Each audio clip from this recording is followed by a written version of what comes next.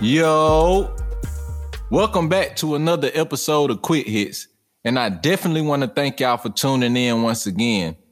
Y'all already know who I am. It's your host, it's your boy, Jay or J-Man, whichever one you want to call me, it really don't matter. Now, I'm pretty sure y'all missing football just as much as I am, but to really think about it, y'all, I ain't gonna need cap. I ain't really missing football right now because this basketball got my undivided attention, but I know I'm pretty much start missing it soon after the season. But speaking of basketball, the NBA push to the playoffs is getting real serious, so I'm not going to mess around, and I'm going to go ahead and get into my first segment. So this first segment I'm going to go ahead and get into is my Fire 4 in the East and West, like I did last episode, but best believe some shit done been shaking up since the last time I chopped it up with y'all. So I'm going to start out with the Eastern Conference, and here we go. All right, so we going to pop this list off. Number 4. With the New York Knicks, or the left-handed bandits, as I like to call them. And where do I start with them? I guess I could start with my most improved player this year in Jalen Brunson and his ability to be a quote-unquote adult at the position where an adult is needed the most, which is point guard. You know what I'm saying? And his ability to get the Knicks in their sets and get them in the right offense and just being a facilitator and a floor general out there has been huge for him. RJ Barrett continues to grow. And Julius Randle is back playing on that all-star level in which he was playing at the year before last when the Knicks made the playoffs the year before last. Mitchell Robinson has been back anchoring down the middle of the defense for them. And once playoff time comes, that'll be huge for them boys.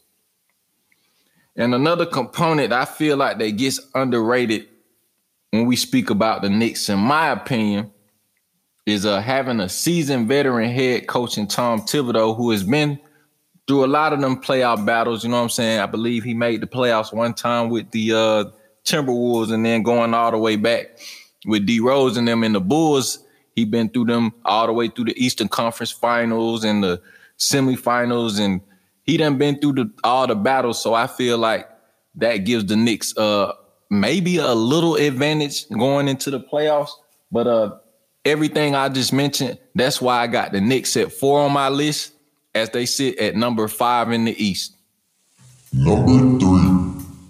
And at number 3, I got the Philadelphia 76ers.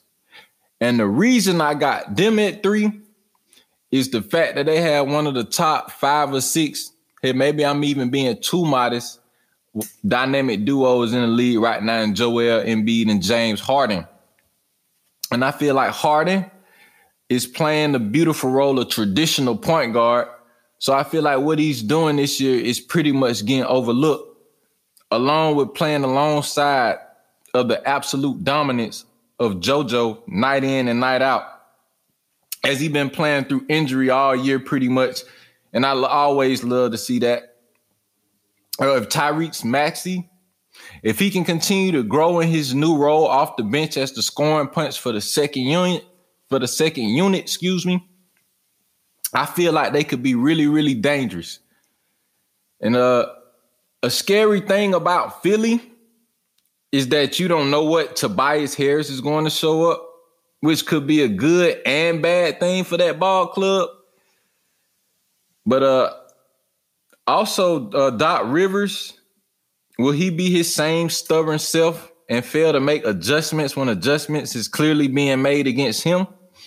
Come playoff time, I would bet my money on him being the same stubborn person, but we shall see. But yeah, that's why I got the Sixers sitting at number 3 on my Fire 4 list. Which brings me to number 2, which is the Boston Celtics. Now, the injury bug, it has bitten the Celtics just a touch this year since last time we spoke. And I feel like they've dropped a couple games since then that they would normally grab, and quite honestly, that they should have grabbed. I still like their overall shooting on any given night. You know what I'm saying? Along with the variety of playmakers they do have outside of JT and JB, you know what I'm saying? Derek White can play make. Peyton Pritchard, even though you ain't going to go that deep into the bench, he can play make. Marcus Smart can play make. Or like Grant Williams' ability to play make a little bit more than he might get credit for. But they do still have the ability to be a top 3 defensive team in the league when they feel like it, of course. And if Robert Williams can stay as healthy as God is willing, then that gives them the defensive anchor that they're looking for, that they had last year when they made their playoff run as well. But that gives them the defensive anchor that they need, along with the lob threat, combined with all the great shooting that they'll have centered around that lob threat. And then back to Robert Williams being that defensive anchor, it allows players like Marcus Smart and Derek White and Grant Williams to play with ball pressure as freely as possible, knowing that they got a rim protector back there that's going to erase some of their mistakes. So with that being said, that is why I got the Boston Celtics as my number 2 team on my 5-4 in the East. Number 1. Now, my number 1 team, I'm going to have to go with the Milwaukee Bucks as my number 1 team in the East. And as y'all may have noticed, it's been a little swap with the number 1 and number 2 team, as I've highlighted some slight deficiencies I've noticed with the Celtics since the last time we talked. But there's also been some things that have pretty much stood out about this Bucks team as they're getting healthy.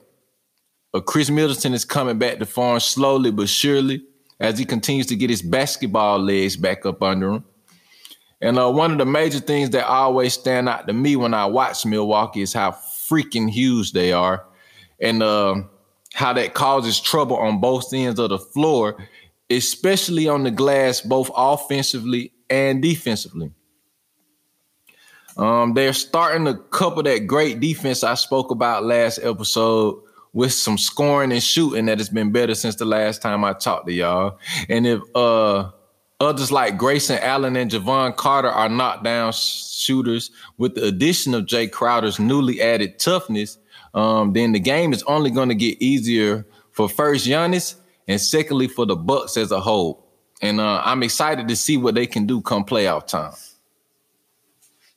So to wrap up the East and put a nice bow on top and give it to you, I got the Knicks at 4, 76ers at 3, the Celtics at 2, and the Bucks at 1. And that now leads me to the Wild Wild West and my 5-4 in the West. And I'm going to start that off with Number 4. a new addition to the Western Conference 5-4 in the Memphis Grizzlies, as they currently sit with the 2 seed. But as I said, they are only number 4 on my list, and that's for a number of reasons. Yes, they can defend at a high level. Yes, they have a special talent in Ja Morant, hopefully. And with everything he got going on, you know what I'm saying, off the court, I hope he get that shit figured out before anything. That's first and foremost. And yes, they have gained some experience from last year's playoffs.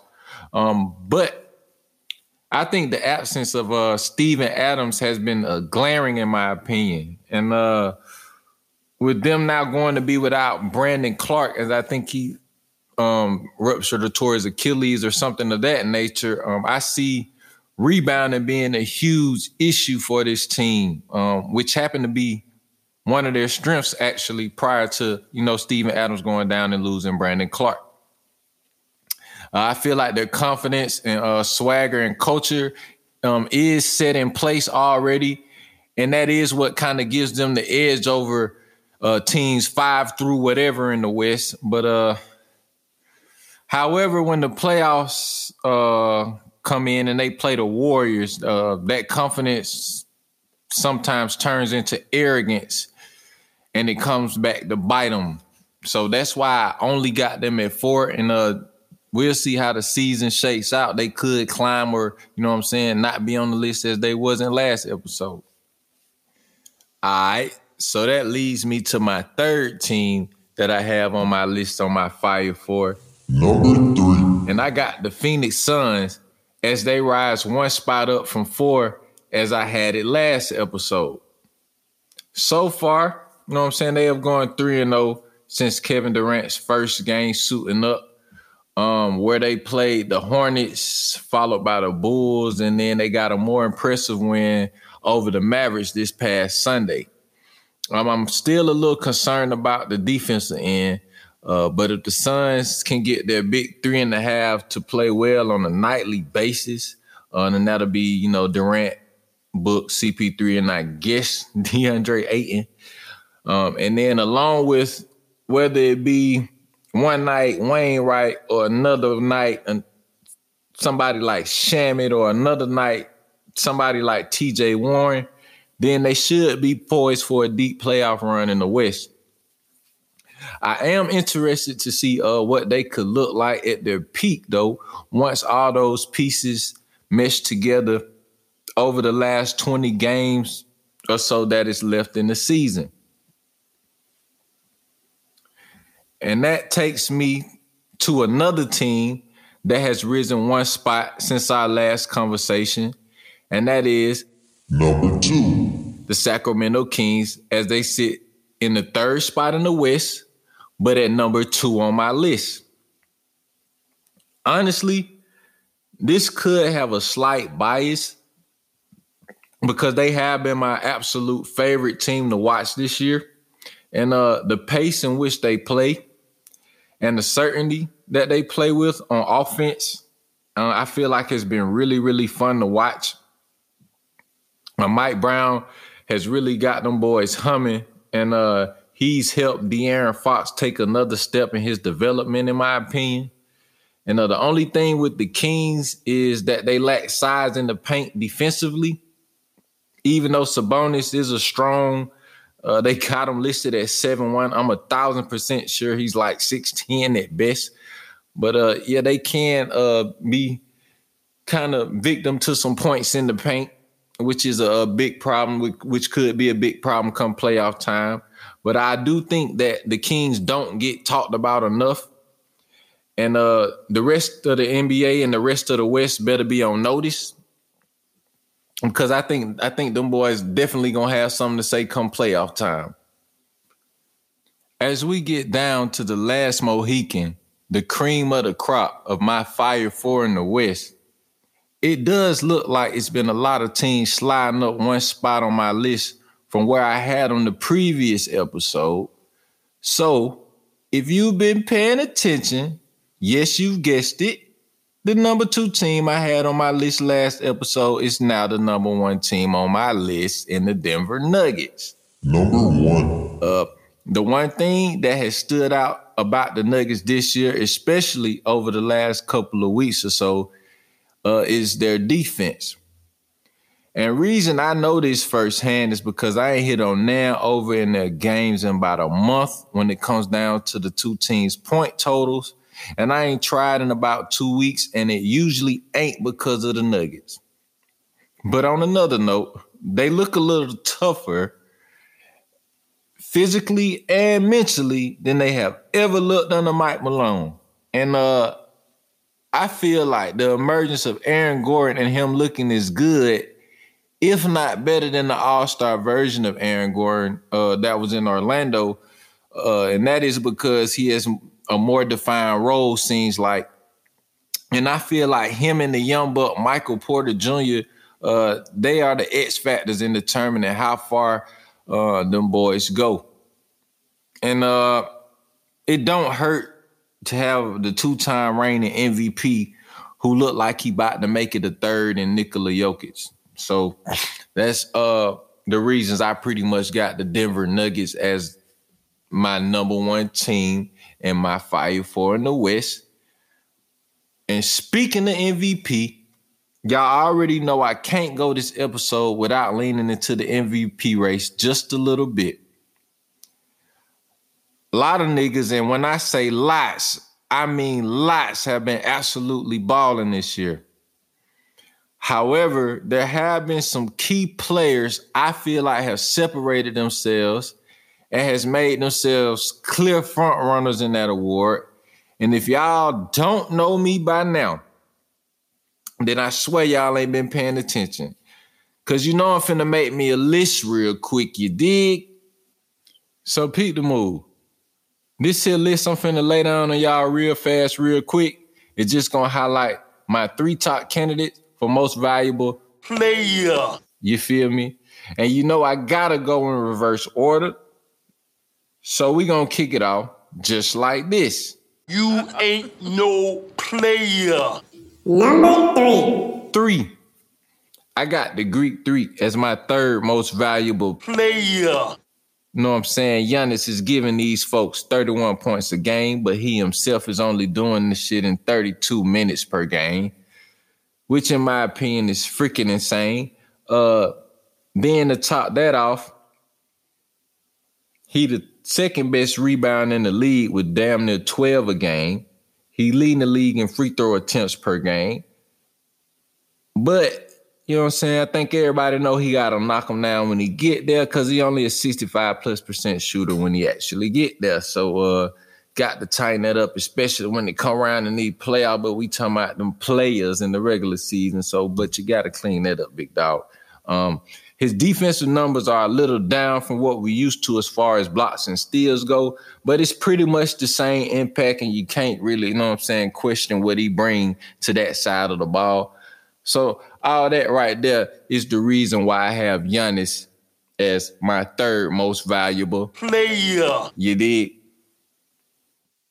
Next in line, Number 2. I got the big fella in Philadelphia as my 2nd most valuable player in the league in Joel Embiid. Now check this. My boy giving you 33 points a game, and that's good for 2nd in the league, but he doing it in only 35 minutes a game in his own right. Then, in that same amount of time, he gonna snag you 10+ boards a game, and that'll have him top 10 in that category. But wait, there's more. He gonna knock down 10+ free throws a game while getting there a whopping 12 times a game. And that math right there will tell you a 7-footer is hitting 85.5% of his free throws. So you cannot foul him. And all that in the bag with him having his team top 3 in a tough-ass Eastern Conference. And oh yeah, did I mention he averaging 1.5 blocks per game? I think that'll definitely work on the defensive end and work as having him number 2 in the most valuable player in the league. Number 1. And my number 1 most valuable player of the 2023 season right now gotta be the already 2-time reigning MVP in the boy Nikola Jokic, or as I like to call him, Yoko, as he got the MVP race in the yoke right now. Now, his points ain't up there with Giannis and Embiid, as he right at like 20th in the league in scoring. Matter of fact, he right at 20th in the league in scoring. But his impact can't be denied or ignored. And even though he ain't up there with them boys in points per game, he 3rd in the league with 11.8 rebounds a game, which is right on the heels of Giannis. Add that with the fact that them boys ain't on his planet as a playmaker, because he 4th in the league, averaging 10 assists on the nose as a center, ladies and gentlemen. I repeat, as a center. You know what I'm saying? He got the Denver Nuggets 1st in the West, looking like a well-oiled machine. And my eyes, it tell me that it got a lot to do, if not all to do, with Jokic. So shouts out to the boy Nikola, as it looked like he finna go ahead and bring the MVP trophy back to Serbia for the 3rd straight year. And some I done peeped about my list. Can we get some damn Americans back at the top of the league? We letting all these foreign motherfuckers think that our sport, they have caught up in our sport. as I look at my list, all three of these motherfuckers is foreigners. We got to do something about that. We get in at the top. You got Luka still doing his thing, and you got folks like Sabonis in the league doing their thing, like Jason Tatum, Ja Morant. Y'all folks stand up, man. Represent for the Americans one time. You dig? Golly God. But nah, in all seriousness, I do believe the NBA is in a good place and in good hands. You know what I'm saying? I know a lot of people are concerned or alarmed with all the high scoring or what they believe is a lack of defense. But the skill level is at an all-time high, along with the shooting and space and play. But during playoff time, or what I like to call planning time, the dogs come out and nip all that unauthentic mess in the bud. You know what I'm saying? I'm definitely going to holler at y'all a little bit before they pop off. You know what I'm saying? That is the playoffs. And y'all know I am an awards type of guy. So I'll go over some of the people I think deserve awards other than MVP. You know, Coach of the Year, Six Man, shit like that. But as always, y'all know it's been a pleasure. Keep tuning in. Keep sharing. Download this bad boy on Apple Podcasts, Spotify, and wherever else you get your podcasts from. You could have been anywhere in the world right now, but of course you're here with me, and it's always appreciated. Until next time, good people, peace.